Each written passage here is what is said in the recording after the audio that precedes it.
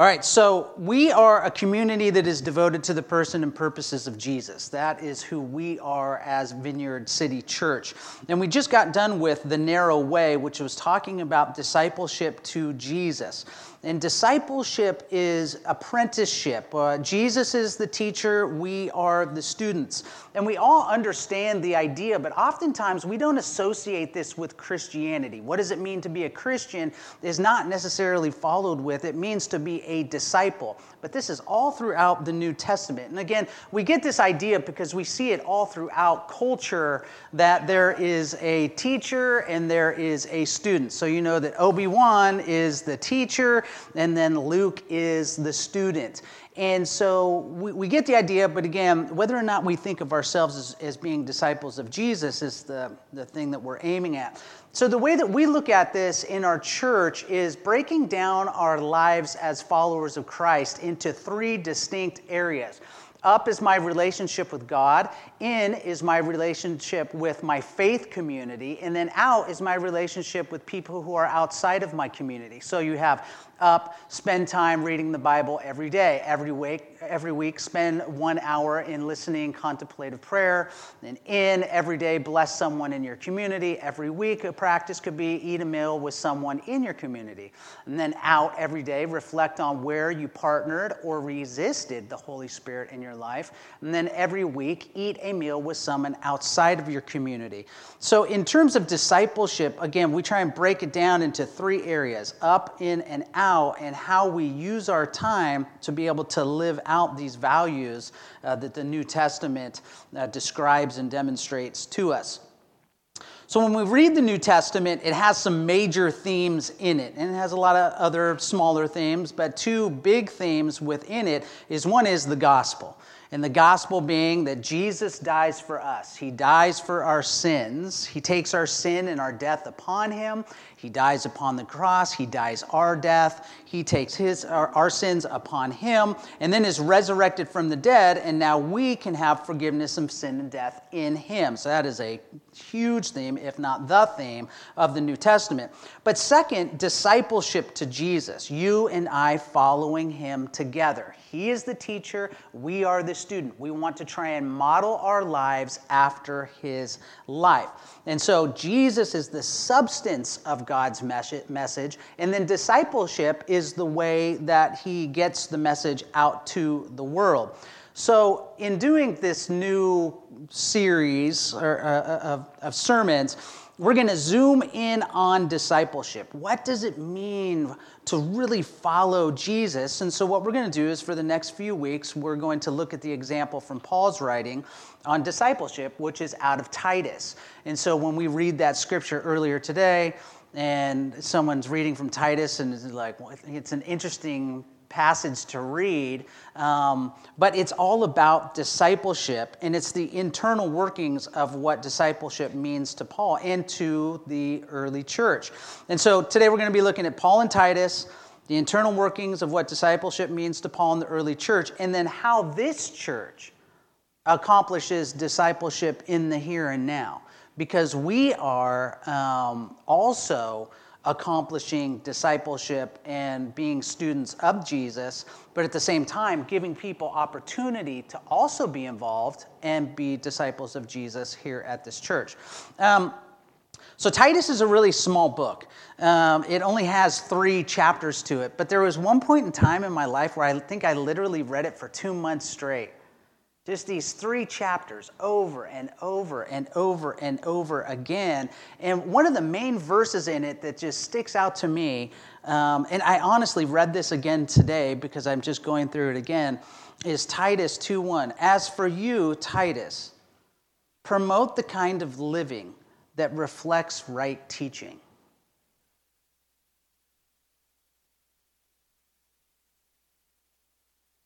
And I love this verse. It's totally simple, but a profound idea, and is at the core of what Paul believes about discipleship. As for you, Titus, promote the kind of living that reflects right teaching. So when we think about this, how you live your life tells me what you believe. How I live my life tells you what I believe. For example, there's a scripture that I think a lot of us have heard from people who might not even follow Jesus. Love your neighbor as yourself. I think most of us have probably heard that. Jesus said that. And so when we think about promoting the kind of living that reflects right teaching, I can know a thing, but I don't necessarily have to do a thing. And so when we think about that, you don't need to ask me whether or not I love my neighbor. This is why this is very important. Don't ask me whether or not I love my neighbor. Go and ask my neighbor whether or not I love them. That's where the rub comes in all of this. That my life will reflect what it is that I believe. And if you do that on my street, I'll point you to the neighbor that I want you to ask. Promote the kind of living that reflects right teaching. So Paul, and this is a statue from his basilica, which means church, in Rome. Paul unpacks a lot of theology, and theology means what we believe about God in the New Testament. But Paul is also committed to this idea of discipleship, of inviting other people with him along the journey to go and do the things that he's doing and the things that Jesus is inviting him into. So again, looking at Titus, we're getting even a more zoomed in idea of what discipleship looks like. So let's read. We're going to be reading Titus chapter 1, verses 1 through 9 today, if I can get it. Sorry. Titus 1, verses 1 through 9. Paul, a servant of God and an apostle of Jesus Christ, to further the faith of God's elect and their knowledge of the truth that leads to godliness, in the hope of eternal life, which God, who does not lie, promised from the beginning of time, and which now, at this appointed season, he has brought to light through the preaching entrusted to me by the command of God our Savior. To Titus, my true son in our common faith, grace and peace from God the Father and Christ Jesus our Savior. The reason I left you in Crete was that you might put in order what was left unfinished and appoint elders in every town as I directed you. An elder must be blameless, faithful to his wife, a man whose children believe and are not open to the charge of being wild and disobedient. Since an overseer manages God's household, he must be blameless, not overbearing, not quick-tempered, not given to drunkenness, not violent, not pursuing dishonest gain. Rather, he must be hospitable, one who loves what is good, who is self-controlled, upright, holy, and disciplined. He must hold firmly to the trustworthy message as it has been taught, so that he can encourage others by sound doctrine and refute those who oppose it. So we get this glimpse of what discipleship means to Paul. First, what we see is that Paul has discipled Titus. And I think that we can overlook this and actually think it's not this big of a deal, but it was really a big deal. That Paul, somewhere along the line, met this individual whose name was Titus, and he said, "Young man, follow me. Come and be my disciple." He invited him into this relationship, and I think it's very easy to overlook that that's what Paul does. Titus, who he references as my true son in our common faith. So they have this deep relationship with one another. And Titus is a Greek Gentile, and so he's not a Jew. And so if you're interested in any of those things, Paul is a Jew, Jesus was and still is a Jew. And so as we start to see Greeks coming into the fold, Titus is a Greek Gentile. We don't really know a great deal about Titus, even though there's a letter addressed to him, but we can assume several things about him. First is he believes in Jesus. And that might seem straightforward, but it's good to note. And so he believes in Jesus, the one true way. He spends a great deal of time with Paul in the relationship of discipleship, to the point that at some point in time, Paul entrusts him with a great work. So they have spent a great deal of time together, and he's matured to such a point that Paul allows him to go and work on his own, and not just some small task. He's not, "Hey, the printer ran out of paper, man. Can you change that?" He sends him off to this island in Greece on his own. to go and appoint elders of all of the churches that are on the island. And so when the New Testament says churches, I want to make sure and clarify this, that it's essentially talking about small groups, like small churches, people that met in each other's homes. Church did not look like this when Titus was around, and the average size was about 10 to 50 people inside of a home. So that's what he would have been talking about in terms of go to these churches, small little tiny house churches for the most part. So Paul says, the reason I left you on Crete is to appoint elders in every congregation. Again, if the substance of the message is Jesus, then God's plan A to deliver that message is discipleship. Paul lives with Titus. Titus will now, by the way he lives his life, reflect right teaching, Jesus is the way, to others who will then go and do the same. So you see this progression happening that Paul invites Titus to live with him.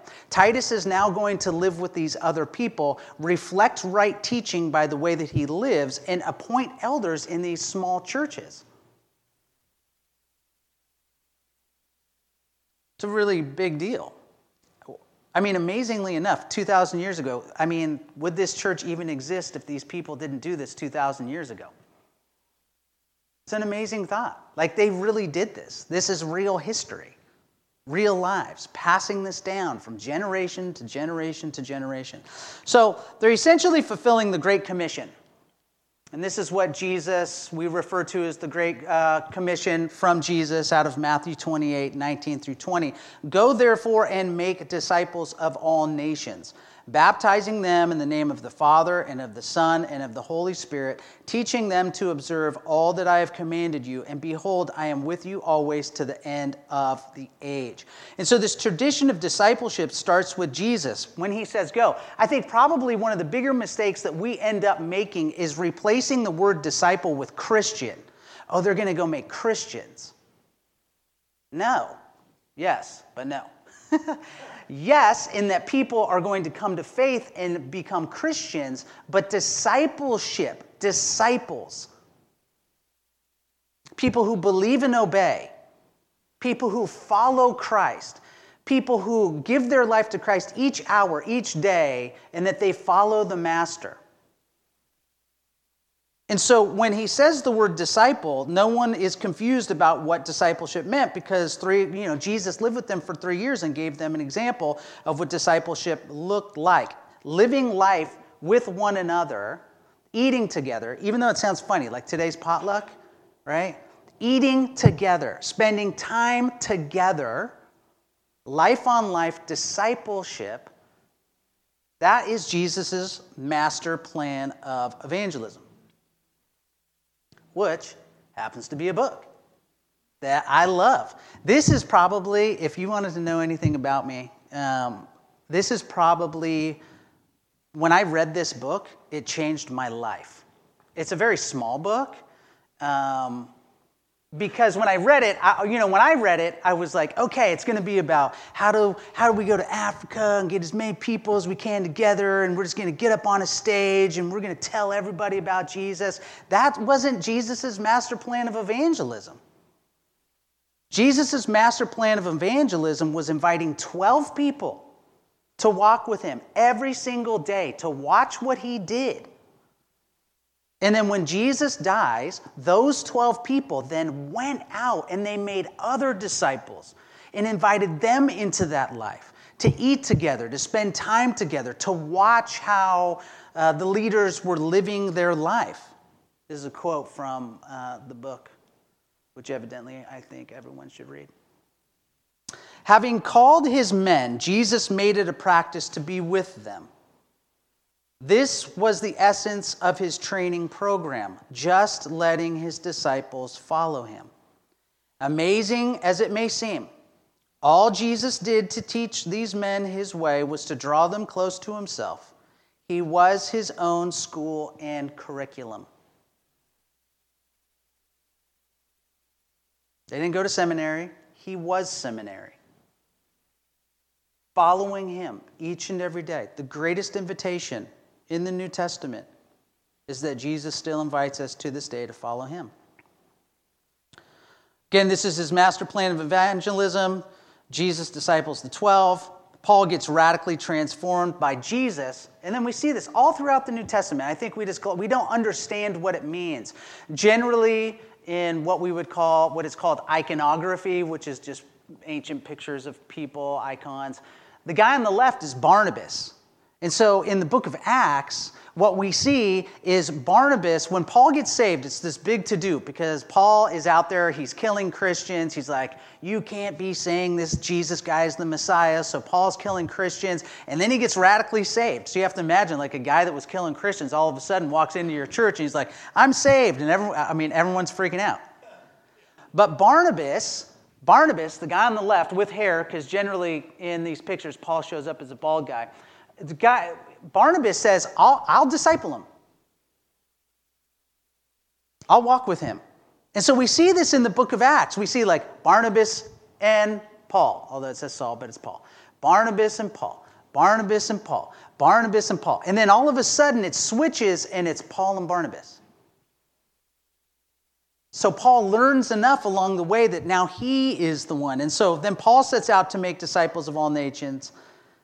How? By preaching to the crowd sometimes, but what is his master plan of evangelism? And he tells us in another beautiful and difficult scripture, right? 1 Corinthians 11:1, follow my example as I follow the example of Christ.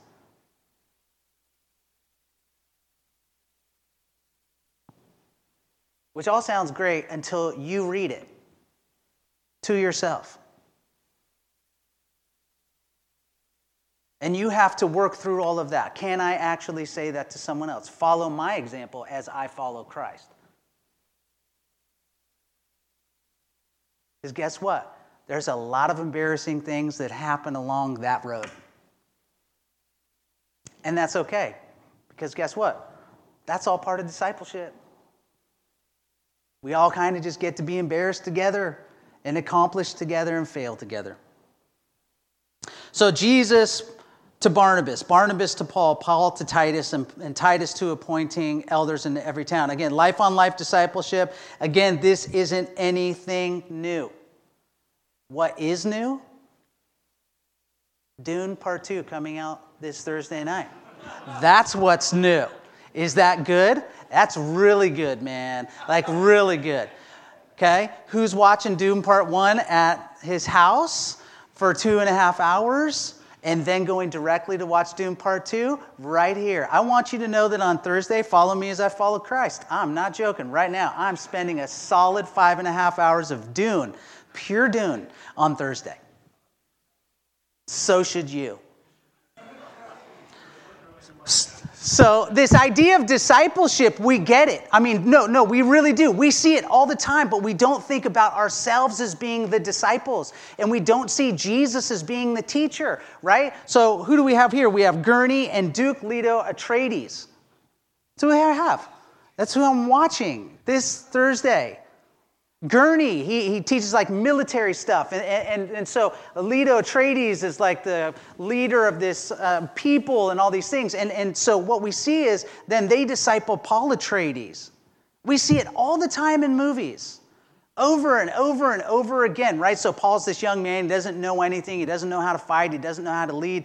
But these older people take him in and they show him, come here, young man. I'll show you how to do this. We're like, yeah, that's awesome. I wish I had someone to teach me. And Jesus is like, follow me, follow me, follow me. So we see it all the time. And we love it. Go watch Dune. So, back to the text. When we think about this idea of what must an elder know? And so when we read this text, we're like, what must an elder know? And knowing is really important. It really is. But as we dive into the text, we'll see that knowing is just still half the battle. By G.I. Joe's Keys to Success, right? Knowing is half the battle, but then you got the other half of the battle that you have to contend with. So knowing is important. And when we start to unpack what it is that Paul says, this is really interesting. Paul isn't necessarily concerned about what an elder knows. He's very concerned about who an elder is. And that is a major difference. So this is really important because knowing is what we would call orthodoxy. I don't know, we have got to get that changed. So orthodoxy, again, knowing is right belief. Do I believe the right things? That generally is important. Like I can answer a test. Who's the Son of God? Jesus, right? So orthopraxy is right action. Do I do the right things? And then orthopathy is right feeling. So again, orthodoxy, love your neighbor as yourself. Orthopraxy, do I actually love my neighbor? And orthopathy, how do I feel when I'm loving my neighbor? Because if I'm actually just going over to my neighbor's house, and I'm mowing their lawn, am I doing it passive aggressively? Because I could know the right thing to do. I could be doing the right thing, loving my neighbor. But inside my head the whole time, I'm all, can't believe you're not mowing your lawn. Urgh. But all of these things are really important to Jesus because our thoughts, what I think, what I believe, my actions are important. But then how I feel about that, because I don't think it's news to anyone. We can pretend like we're acting nice, right? We call it passive aggressive. Jesus is as interested in the whole of us, and that's why discipleship is at the center of this. So again, Paul says, promote the kind of living that reflects right teaching. So when he describes what it is that, or who an elder is, it's important that we take note of that. And it says this, an elder must be blameless, faithful to his wife, a man whose children believe and are not open to the charge of being wild and disobedient. Since an overseer manages God's household, he must be blameless, not overbearing, not quick-tempered, not given to drunkenness, not violent, not pursuing dishonest gain. Rather, he must be hospitable, one who loves what is good, who is self-controlled, upright, holy, and disciplined. He must hold firmly to the trustworthy message as it has been taught, so that he can encourage others by sound doctrine and refute those who oppose it. First off, this is addressed to men only, but I want to make note that within the vineyard, we affirm that both men and women can be elders, and both men and women can be pastors, okay? Just so you know. So when it says he, we would also put in there that if you are a woman that wanted to be an elder or a pastor, that is open to you as well. So who must they be? Paul draws from one place, and that's the family. This is really interesting. He doesn't draw from like LinkedIn or what's your seminary degree or all these things. Paul focuses in on one area. If you want to see who an individual is, how they lead, look one place. That's the family. And everyone with teenagers is like, that would be really not good.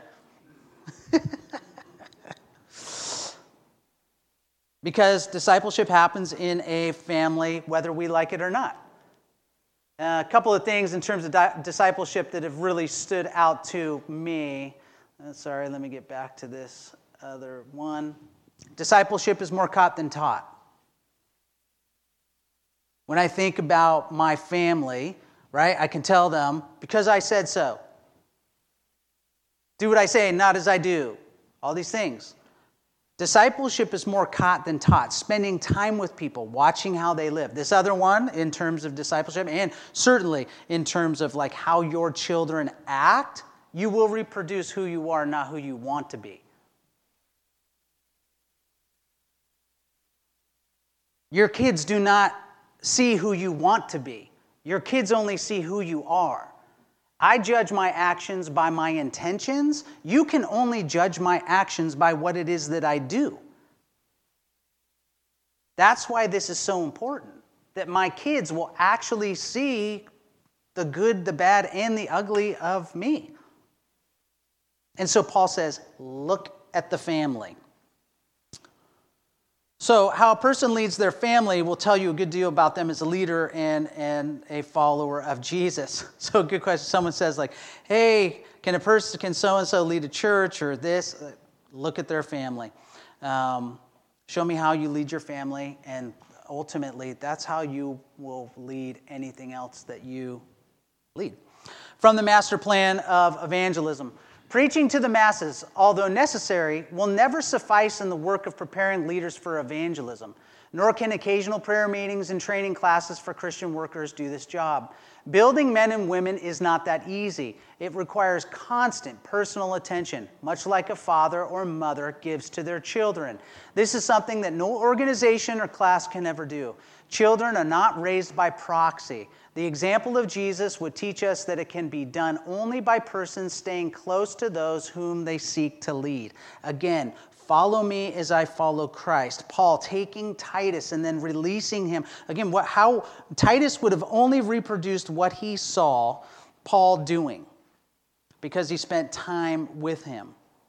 So this idea of what discipleship is. So how does this church accomplish discipleship here and now? And I can only share in short about how that's accomplished. In reality, in my mind, the way that I live out my life, everything we do at this church is centered around one thing, and that is to accomplish discipleship. That's it. We exist to help people meet Christ and to make disciples. Our mission at the church is to make disciples who make disciples. Because, again, it's not just enough to be able to say, like, we make disciples, because a disciple of Christ is really not a disciple of Christ until they start making more disciples. That's what it means. That's what we see in the New Testament. So at the Vineyard large, not just this church, but the Vineyard around the world, one of the things that we say is that everybody gets to play. Meaning that anyone here, if you wanted to be involved, in any way that you wanted to be involved, you can be involved. I cannot guarantee whether or not that will work out. You're like, I love worshiping. It's like, awesome. I want to be on the worship team. Yes, everybody gets to play. You guys ever seen those American Idol videos where they get up there and they sing? And they're just like really bad singers. And then they say the most classic line of all, but my mom and dad told me I was the best singer ever. Everybody gets to play. Just because you're passionate about it and your mom and dad told you you were the best at something, which I'm pretty sure every mom and dad tells their kids for the most part. If we come here and you're singing and you can't sing, again, you're just somewhere else. We just take that passion somewhere else. So everybody gets to play. The other thing is too, and this is really important, as we do the process of discipleship in the church, mistakes will be made.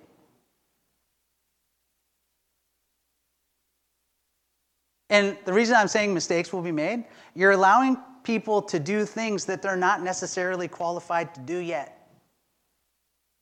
And so mistakes will be made, and that's okay. In our household, I don't know where I thought of this. I'm sure someone smarter than me told me to do this. The kids never got in trouble for making mistakes. No matter how big. Right? Never. Because it's a mistake. You just don't know. You just unplug the refrigerator and everything's spoiled. It was by mistake. You were cleaning back there. You didn't know. No one ever got in trouble for making a mistake. Like, for real. They've even had to tell me that. Dad, you're not in trouble. It was a mistake. I'm like, thank you so much. So happy I did that. All right, here's the deal. But mistakes will be made. So let me kind of give some example. This morning, my son led us in worship because I'm going to bring it really in. I'm really going to show you how this actually works. So we realized at some point in time that Jonathan had some musical ability. And so I'm like, I think we need to just start kind of pushing him in the direction of leading worship. I think that this would be something he would be good at. So we allowed him to sing one song, right? He was on the team. He's back there playing the guitar. And then he's singing one song. And I'm sure at some point in time, okay, but probably everyone here was like, it's just so cute they're letting him do that, and his voice is changing, and okay, this is great. But he's gotten a lot better. And one of the things that I had to tell my son this morning is, you cannot keep doing the same songs, dude. Stop. We've heard, and some of you are like, well, this is my first time here, so I've never heard these songs. But for those of us that are here, we're like, but that's what he's comfortable doing. I'm more interested in the process of discipleship with him. But he's gotten so much better. And again, we're trying to allow space for people to develop. Mistakes will be made. These are the people who are doing things might not be the best at doing them, but we're more interested in helping people to develop those skills that they feel like God is calling them into. That is the single most important thing that's going on here. So the other day, he was leading worship. I mean, even today, he tells me, I mean, this is no joke. This is today. He says, Dad, I'm going to say something before we worship. And I'm like, dear God, what are you going to say? And I'm like, tell me. And then I said, don't tell me. Don't tell me. Just do it. And so he was praying, but like telling us to sit and stand at the same time. I'm like, what is he doing? And then he comes back and he's like, I'm going to do that differently next time. It's okay. That's okay. He's never done that before. You've never done what you might like to do before. And it's okay to make mistakes. So here recently, he was leading worship, and he came to me and he said, Dad, I just felt so warm inside when I was singing. Dad, I felt like I cried for a long time, and it just felt so good. And I'm like, dude, that's the Holy Spirit, man. And then I got to keep listening to the same sets. And he's like, I'm going to say something before worship. I'm like, okay, dude, don't tell me. Just do it. We'll talk about it later. So another example of this is James. Raise your hand, James. James is our Sunday morning director here, in case you didn't know that. So here previously, there's been a couple weeks where we're sitting here and waiting for the transition of the slides. And we're like, who's doing slides? Well, that's James' responsibility. But James has never done this job before. But he's doing this because he wants to learn how to do these things, get into leadership. How does this happen? And so it's this wonderful process. Again, he's learning how to do time management skills because he's a manager at a restaurant, how to schedule, and learning how to lead other people. Mistakes will be made. That's cool. That's great. I don't want to be in a church where mistakes weren't being made by people who are learning how to do things. That's awesome. So we're here to worship, pray, fellowship, connect, eat together. Yes, underneath it all, discipleship is happening. And the invitation is you can be as involved in this as you want to, or you don't have to. I mean, how is our church involved in discipleship? So here's the thing. We had this up there. And you'll just have to believe me that this is an opportunity for you to participate and not me asking for money because I need money. James, Richie, and then there's Emma and Jacob who are not here. These are all people, Emma and Jacob are helping out with our Sunday school. They went through the youth group. And so they were a part of the youth group. And someone asked them, they said, hey, do you want to help lead youth group? And John and Erica were like, everyone's going to say no. And Jacob and Emma said, we do want to help. Like, this is awesome. Not because we need help, but because these people want to be involved. They want to learn and how to grow, right? Richie is helping out with the men's ministry, and that's why the guys last time made sugar scrubs, because Richie's like, I want a sugar scrub. I'm just joking. And James, right, these guys are just kind of like new in their relationship with Christ, growing and what it means to be a disciple. And so they're going to the national conference with the Vineyard, which honestly, if it was just me, I'm like, oh man, I don't know that I would go, but they all want to go. And I'm like, I'm going. This is so awesome. The young believers, young people wanting to go. I'm like, yes. So we're doing a special offering on March 10th to help them get there. So Jesus is the way, the truth, and the life. Always has been, always will be. No one comes to salvation apart from him. Straight up. His words and my words, but mostly his words. Jesus invites us to follow him, and we call that discipleship. Being a disciple of Christ And then we invite others to follow us as we follow Christ. That's the next level, right? Like John Wimber used to say, the meat is in the street. I went to church today and I didn't get fed. Well, you know what? The meat's in the street, man. You want the meat? Go do the stuff. You want the meat? Invite someone to hang out with you regularly as you follow Christ. You're like, whoa, this is a lot of meat. Need some vegetables.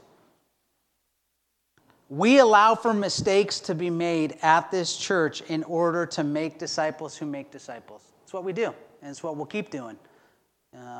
So that others... I don't know when Jesus is coming back. Like, truly, I don't. But if he doesn't come back for a while, interestingly enough, 2,000 years ago, some people said yes to Jesus and started making disciples. That invitation is still here to this day. That for us, that Jesus is inviting us into this relationship with him, that we make disciples, that if he doesn't come back for another 2,000 years, that there will be disciples then to be able to carry the torch that Jesus is the way, the life, and the truth. It's pretty cool. Okay, we do communion. We do this every single Sunday. Communion is what took place at the Last Supper with Jesus. The elements, which are a cracker and wine, these are the elements that Jesus set up as the sign of the covenant between God and us. A covenant is essentially a promise, a contract per se. And so these are the signs of the covenant. My wedding ring is a covenantal sign. It means that I'm married to Linda. And so the elements, which are bread and fruit, are very significant because the kingdom of God, the elements of the kingdom are everyday items because everyone, I think, has some form of bread and some form of fruit within their home. This is important because God didn't set up the signs or the elements of the covenant to be silver, gold, diamonds, all of these things that are exclusive only to a small group of people, but these are everyday things for everyday people. Which we are. We're everyday people. That's good. So the way that we do this, that if you are a follower of Jesus, or if you would like to start following Jesus today, that today you're like, you know what, I want to follow him, then you come forward and you grab a piece of the cracker, you dip it into the wine, we come down the center aisle here, and then we go around the sides like this. We hold on to the elements together, and then we will all partake together. So if you are a follower of Jesus, or if you want to start following Jesus today, please come forward.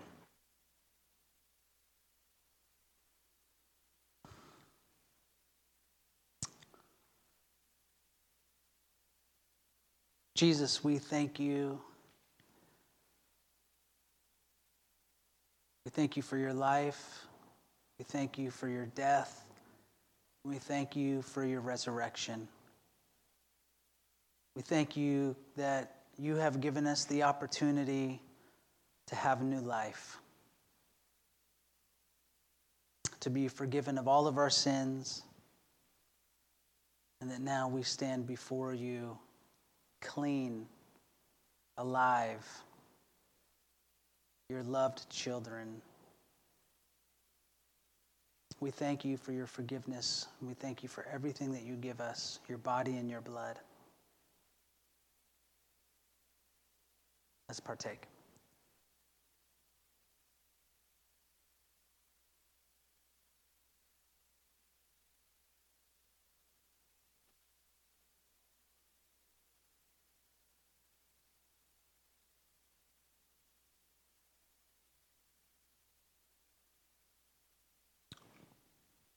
Won't we all stand? I'm going to pray a prayer blessing over us. I did want to mention that mistakes will be made. And so if someone came up to me and said, hey, you said like really funny things about your son and James, but you never said that how proud of you are of them. So again, mistakes will be made. You're like, I'm never doing anything in this church because Sean's just going to like say funny things about me. I could not be more proud of my son. I could not be more proud of James, Richie, and everyone else who is helping out. So I apologize for not sharing that and just sharing funny things. All right, I'm going to pray a prayer of blessing over us, and then afterwards, what we do is, if you wanted prayer for anything, we would love to pray for you in the Vineyard. We believe that laying hands on people is just something that we see in the New Testament, and the Holy Spirit just does something in that moment. Even yesterday, I was praying for a friend of mine, and God gave me this prophetic word, and it was so spot on for him. He just broke down, started crying, and it was just really a healing moment for him. So if you want to pray for something specific, I invite you to come up for that. Well, Lord, we thank you for this time. We thank you for your word. We thank you for Titus. We thank you that Titus 2,000 years ago followed you, followed Paul, and went to the island of Crete, and he appointed elders in every town, that he was faithful with that work. God, we thank you that in your word we're able to read about this and learn what it means to follow you. And we thank you for a group of friends and family to be able to do this with, that we're not alone, that we get to learn from one another. We get to learn from one another and follow one another as we follow after you. Holy Spirit, I ask that you would strengthen us, fill us, empower us, that you would protect us as we go out and we love our neighbor as ourselves, and that we would be able to demonstrate your kingdom to as many people as we can. And so we thank you and we love you in Jesus' name. Amen. All right, if you want a prayer, please come on up. If not, we are having the potluck downstairs.